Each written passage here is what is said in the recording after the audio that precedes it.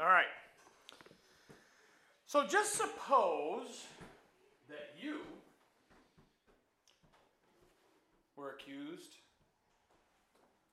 by your parents of doing something. Like, let's say there's a laptop in your house. So it's something worth some value. And you came up and you were accused of touching it and breaking the screen.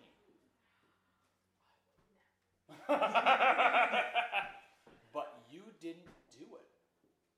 But they don't believe you. So how do you feel about that? What is going to be your reaction? Angry? Annoyed.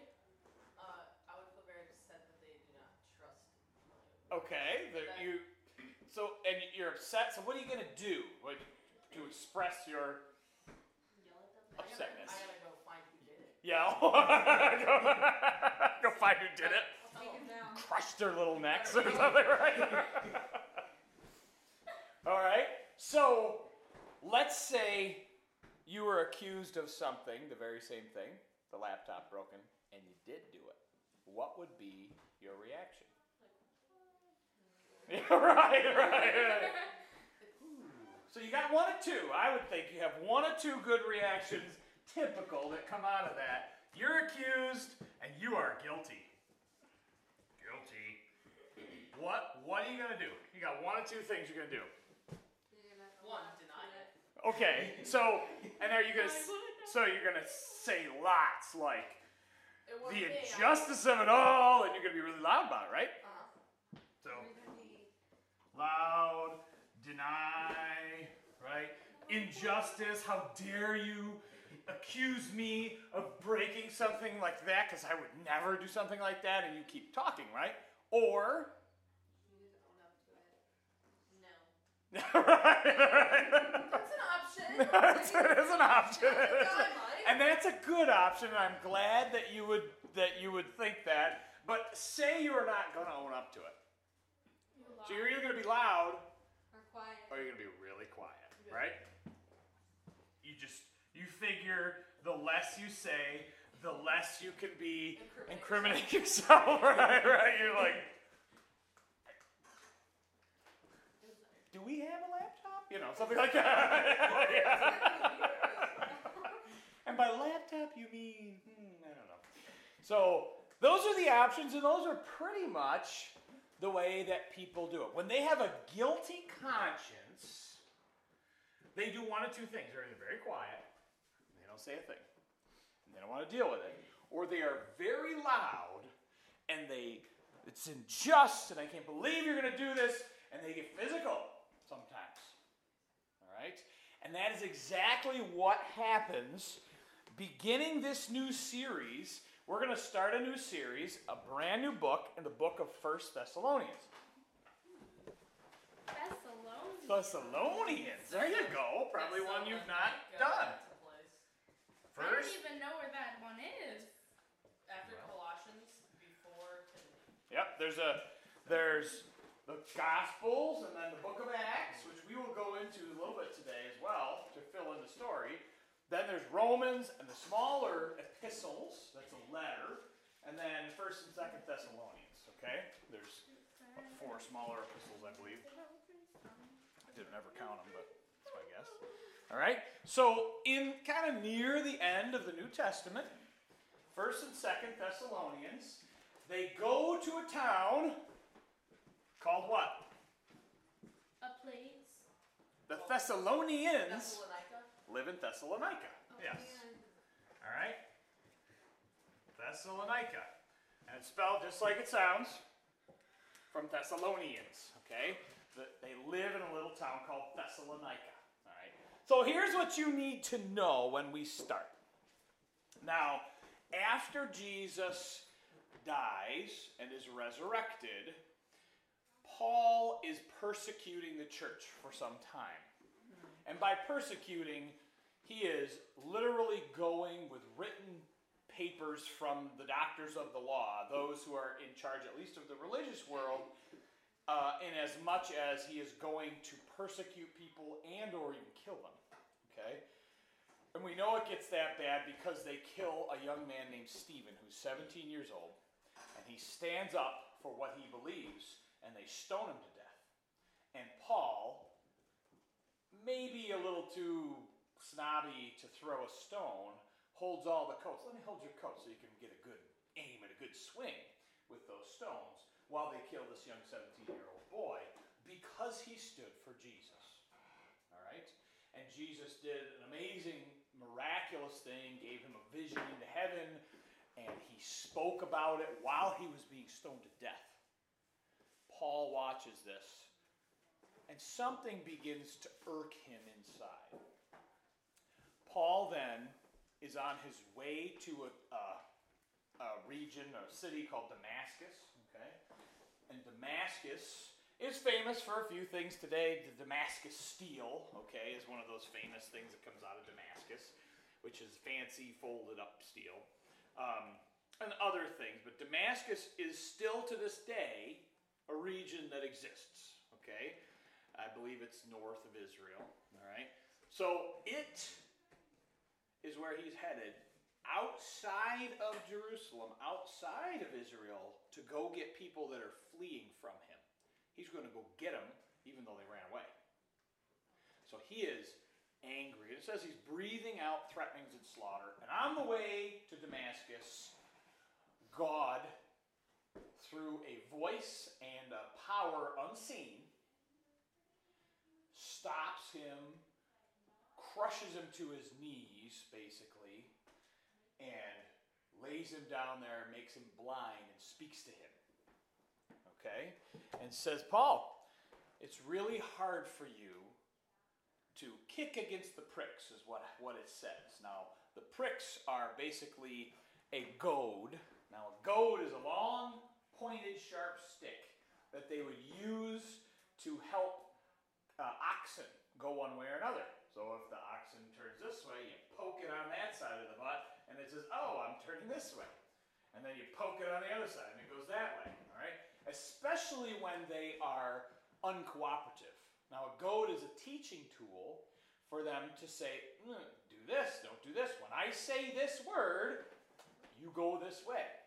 The idea is they learn from that short, sharp pain and then turn that way, and eventually they just learn the words, and you don't have to use the goad anymore. God is saying, I'm goading you, Paul. Turn this way, turn this way, turn this way, turn this way. And what are you doing? Kicking me, and kicking me, and kicking me. Fighting against me. He says, but it's hard for you to do that. You just can't quite get it all together. The more you fight, the harder the fight is for you. And Paul is converted to knowing Christ on that road to Damascus there. He is blinded for 3 days. Eventually, so he's led. This man who is in charge and knows everything is going to do it. Not a big man, small man, but kind of maybe a Napoleon kind of guy where I'm going to show you what I can do even though I'm small. Okay, he had a big personality. God took him out and taught him some things for a few days before he ever got his sight back. Finally, when his sight came back, there was a man that we'd never meet again. Guy, I think his name was Ananias, came in, basically prayed with Paul, and there were scale-type things that fell off his eyes, and he could see again. But they said, and this is what we believe, is that his eyesight was never the same as it was before. And they think that he had eye issues where you had constant running of your eye. It was an uncomfortable thing for him. And we know that his eyesight was bad. Even in the book of Galatians, he writes it and says, I'm writing this by myself, by my own hand. I don't have a scribe that's taking down what I say.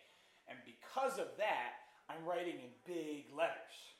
Because the scribe was trained to be nice and neat so that they could put what they needed to in a small spot. Well, Paul couldn't see. So he's writing in big letters because he's really angry when he writes the book of Galatians. Okay? And he wants to get this thing. He does not have time to do it in a formal way. This is a book for the people in Thessalonica. It is one of the very first ones that he wrote. Okay? So Paul took journeys. Now here's what you need to know. Normally, we have our little map. And normally that map goes like something like this. And we have the Red Sea, right? And this is the Nile River. And this is Jordan, okay? And this is Dead Sea. And this is Galilee. Sea of Galilee. Okay? So this is Jerusalem in there. And Damascus is like up there. Okay? Now, this is all called Asia Minor. All the way up here. And it kind of wraps around and there's some shoreline. Okay? All the Mediterranean Sea. And then there's this other thing kind of comes down here. And then if you were to go further, eventually you get into Italy. Okay? With the boot. Okay? And Sicily. They can't draw it because they ran out of room. So, either way, okay, this is all the Mediterranean Sea. Not drawn to perfect scale. Close, but, you know. So, his first missionary journey comes from Jerusalem, goes up into here, and basically he returns. His second missionary journey, he comes up through, leaves these towns. One of them, he actually went into one of them where they stoned him and left him for dead. They literally dragged him outside the wall. I think it was in Lystra or Derbe, one of the two. They were like twin sister towns there. They dragged him outside of the wall and said, he's done. He's dead. But he woke up later, okay? And he wasn't quite dead, and I bet you it hurt for a long time, okay? Beat to death. Nearly beat to death. Now, his second missionary journey, of which he makes 4 in the end, he comes up through those same towns. Paul's not really afraid. He doesn't care what happens to him. He knows what he's done to other people. And now he takes that very same boldness and he puts it in living for Christ. Okay? So he ends up in a place, and some of you guys got your Bibles, your maps. He ends up in a city here called what? Starts with a T. No, not Thessalonica yet. Troas, okay? Had it written down there before you guys looked, but that was great. Okay, I want you to see it. It says Paul's missionary journeys, and I have a bunch. I have where he went. It's excellent. It's excellent. So, Troas is a place where it happens. Now, this is a dividing line. Somewhere up in here is a dividing line, and this becomes, actually, there are some kind of seas and gulfs. I think there's a... It's not Caspian Sea, but it's the Aegean Sea is up there, and there's some gulfs and different things that kind of work their way up. So this is Asia Minor. This is what? It's going to give you several names, but what do you know it as? Most common. Starts with a G. Greece. Okay? Also known as Macedonia at the time. All right? Also known as the Peloponnesian Peninsula, okay? And then there's some other regions that you'll see in there, but basically, Asia Minor and Greece are separate. He gets up into Troas, and Troas all of a sudden has a dream. And the dream says to Paul, you must go to Macedonia, or you go to Greece. And so he drops every plan that he has, because my guess is he was going to keep going down this coast and work through Asia Minor. Lots and lots of towns, lots and lots of places to stop. He had gone through on a circuit. From here, he ends up going up to a spot up here. Can you see the first spot he lands, the first big city? Looking for a P. Philippi. So he crosses over into Greece. And in Philippi, something happens. He meets a young lady. And the young lady is being used. All right? The young lady, somewhere in her life, met up with some bad choices. Made some bad choices. And worked with some very dark, evil forces. agreed to allow them into her life, and so she became possessed by a demon. And with this demon, she was able to at least convince enough people that she could give them the future. All right?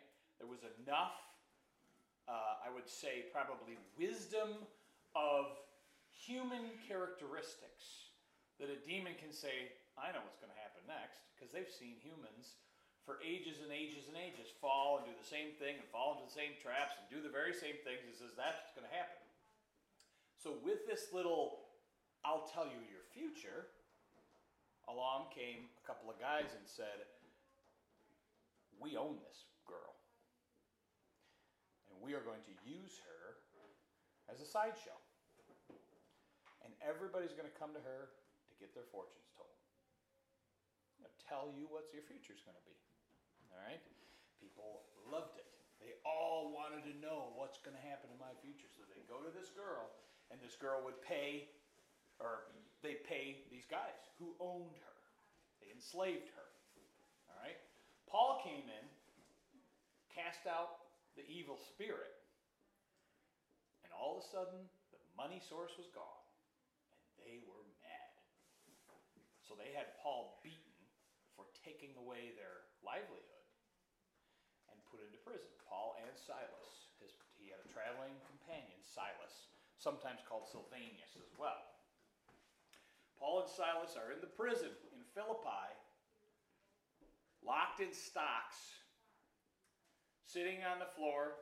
They would sit on the floor, and they'd be one big board with stocks, and they'd bend and sit like this, and the stocks would be over their legs and over their hands. So they'd be bent in like a crouched, sort of bent over position. Now, I don't know if they were necessarily, they were probably sitting on the floor with this, and they just lock them there and leave them there. Days, whatever. It's pretty uncomfortable. It's very uncomfortable after a few hours. They got to midnight, and Paul and Silas, both being locked in stocks inside an inner prison, decide, let's sing some songs. So they do. They sing songs, and all the prisoners around have been listening. And when all the prisoners around hear them, they're like, there's a couple of whack jobs in that inner prison. Man, I don't know what's wrong with them. And all of a sudden, they're listening as they sing. It's about midnight. All of a sudden, the earth starts to shake, the prison shakes apart, and all those locked doors, in a strange, weird thing, all the prison doors go, open up. All the prisoners are free. Now in Philippi, in Greece, if you were a person that was responsible for a jail, you and your family lived in the jail. And that was true up through in America as well. Okay, a lot of the early jails, the jailer's house was attached to the jail cells for the town. Okay, so your family would be right there, and you'd walk down a hallway, and there's prison cells. Okay, so a very interesting and different thing.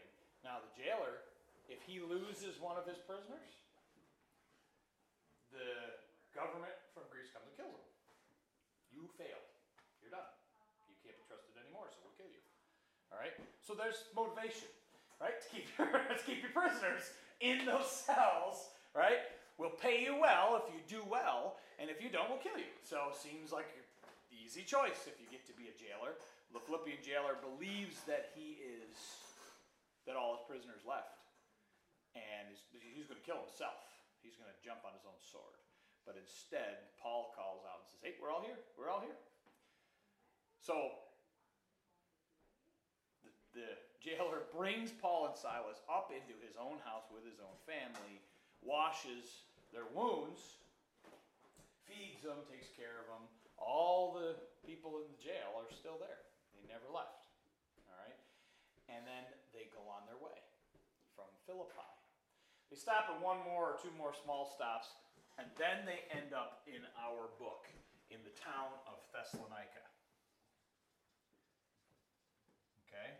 Town of Thessalonica, kind of worked their way around, and there's the town of Thessalonica.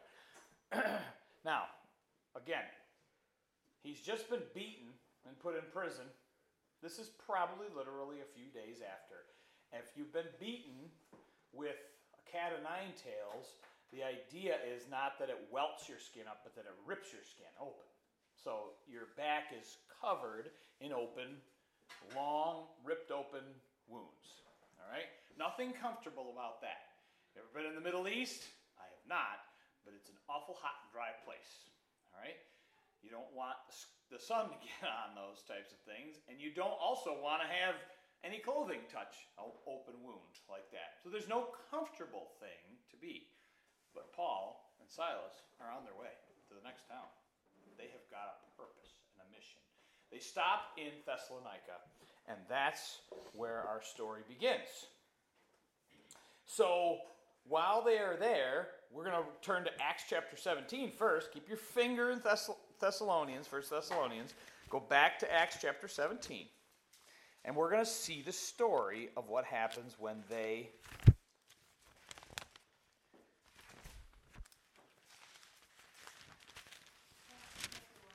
chapter 17. And follow along here. Follow along, I'll read a few verses here. Now when they had passed through Amphipolis and Apollonia, they came to Thessalonica, where was a synagogue of the Jews. And Paul, as his manner was, went into them 3 Sabbath days and reasoned with them out of the Scriptures, opening and alleging that Christ must needs have suffered and risen from the dead, and that this Jesus whom I preach unto you is Christ. And some of them believed and consorted with Paul and Silas. Out of the devout Greeks a great multitude, and of the chief women not a few. But the Jews, which believed not, moved with envy, took unto them certain lewd fellows of the baser sort. All right? What's being lewd mean? Pretty low end, scummy guys. All right? Scummy guys. That's what lewd fellows of the baser sort. And if you're a base type person, that means that you are the scum of the earth, okay? These are these guys.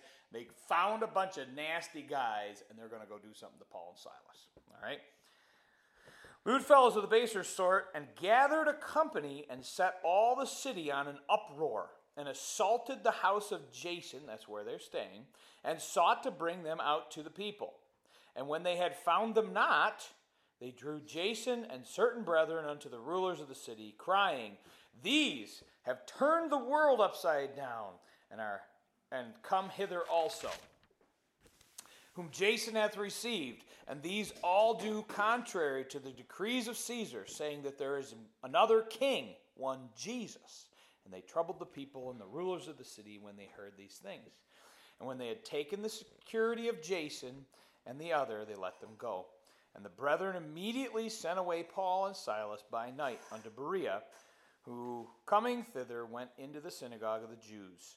These were more noble than those in Thessalonica, in that they received the word with all readiness of mind and searched the Scriptures daily, whether those things were so. All right, so he comes into the town of Thessalonica and begins to preach. He is there for 3 Sabbath days, which means he is in Thessalonica for how long? 3 weeks, right? 3 weeks he's there. 3 weeks he is in the synagogue. So he goes to the church, the Jewish church where he is, and he begins to tell the people in Thessalonica about Christ. And when he tells them about Christ, the Jewish people are angry. Now, there are some Greek people who are not. Now, again, this is a mixed culture in this town, right? So every little town has a synagogue, which is where the Jews worship. But there are Greeks that live in the town that don't worship God at all right? And they're not interested in Jewish faith. But they hear what Paul has to say. Because Paul's not just preaching on Sunday, although he's reasoning with them to try and say, look, Jesus is the Christ. Jesus is the Messiah. Here's what it talks about in Isaiah. This is what he did, okay? Their Bible at the time is the Old Testament. So he's saying Jesus came and fulfilled this. This is him. They won't read their Bible. They won't look at things. They're just angry. There's a bunch of Greeks that are believing with Paul. And there are a group of women, okay, that believe, that probably are Greek as well. All right? So it specifically calls out that group because they're oftentimes, as Paul moves through these cities, sometimes it's the women who believe, and sometimes it's almost only the women who believe to begin with. And they change the town after Paul leaves. So Paul is there for 3 weeks to tell this truth. And then these guys, these lewd fellows of the baser sort, okay, come in and they want to kill him. Now he's staying in a house, he and Silas are staying in a house of a man named Jason. And Jason, they come to his house to find him. Well, Jason's already onto their scheme and he's hid them somewhere. And then during the night, they sneak Paul and Silas out and say, "You got to leave. They're going to kill you." And that's it. That's his whole experience in Thessalonica. He wants to go back. Paul's not afraid. And Paul did choose to move on, okay? Sometimes he got that close to death that it was, you got to get out of here. The water's almost boiling, and they're ready to throw you in the pot. So you got to move on until things cool down a little bit. So out he goes to the next town, and it says about the next town, those people are reasoning in the scriptures. It says they're more noble than the people in Thessalonica. People in Thessalonica are not learners. The Jewish people, the people that came after him, the angry people. They're not learners. They're not interested in finding out whether Jesus really is truly the Messiah. They don't want to read this. They just want them to go away. And they're angry about it. But later on, in a little while, as Paul comes back around and continues his missionary journey, eventually he works his way down, comes back through, and then heads back to Jerusalem, where almost all of his missionary journeys end. Except the very last one. So he moves on, but he writes this letter, 1 Thessalonians. Okay? And here is what we see. Now let's go to 1 Thessalonians, chapter 1, and verse 1. I'd like you to read, please, verse 1. Paul and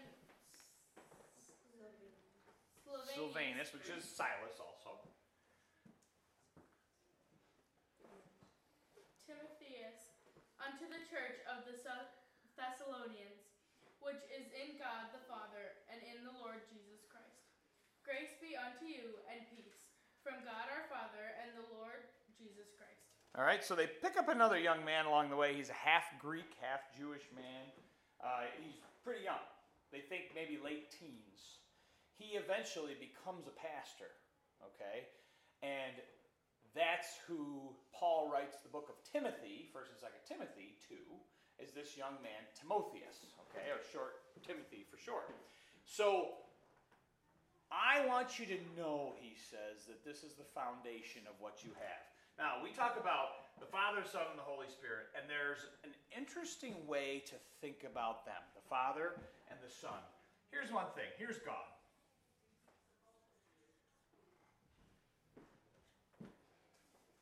God. Here he is. Is that what he looks like? I don't know. Because he's this unknown being that we want to get close to. And he gives himself the name of the Father, right? And so that you say, well, I want to be drawn to this God, the Father, but I have no way to get there. And so Jesus, the Son, becomes a bridge. Because here he's way up there, right? And we're way down here, okay, for illustration. Here I am. I can't get to God the Father without the Son. So he becomes the way for us to get to God the Father. God could draw us to him, But without a pathway to get there, we can't do it. So Jesus is the way through being dressed in his righteousness, him dying on the cross and being alive again. He gives us a pathway to get to God. The Holy Spirit then is in us, pushing us to take that pathway each day. All right? And it becomes this all around us. God is there saying, come to me. I've given you every opportunity. I've given you every drive. I've given you the way. Just do this. That's the basis of understanding for what faith is. Okay? What God has done for us. So let's go to verse number 2 and 3, please. We always thank God for all of you. We keep on praying for you. Remembering without ceasing your work of faith and labor of love and patience of hope in our Lord Jesus Christ in the sight of God and our Father. All right? And so here's his very first thing he says. And he says, I want you to know that I am praying for you. Even though I was pushed out of the town, even though I had to go under the cover of darkness, I have been thinking about you and praying about you since then. God reminds me, and you're on my mind. This small young church, 3 weeks is all they ever heard him. They were with him for 3 weeks, and he becomes a great leader, puts a church on its feet and says, go! And so they're young. They've got a lot to learn. They've got a lot to look forward to. So this is the big thing with the book of Thessalonians. We had to get some background in. We have to get you up to the place where you understand what happened in Thessalonica. All right? He got pushed right out, but he's saying, I want to be with you. I want to come back to you, but God has taken me to these other places. He continues to move me. I hope that we come back, but I want you to know that I'm thinking of you the whole time. I want you to know I want to be back there. I'm thinking about you, and I'm praying for you. Keep God ahead of you. Keep working to get nearer to God. Remember the basis of what you're going to do. We're going to see some great doctrines, some great thoughts, some great exciting things in the book of Thessalonians. All right? He is going to talk about stuff because he didn't get the chance to when he was there for such a short time. He is going to talk about when Christ comes again. He is going to talk about the resurrection of the body. He is going to talk about that trumpet calling. Okay? So he's going to talk about a lot of different things, but he's trying to make sure that we stay on that right track. And that's what we're going to do to start Thessalonians out, get you on your feet and say, here's what's happening. And next week we'll continue on. Thank you very much.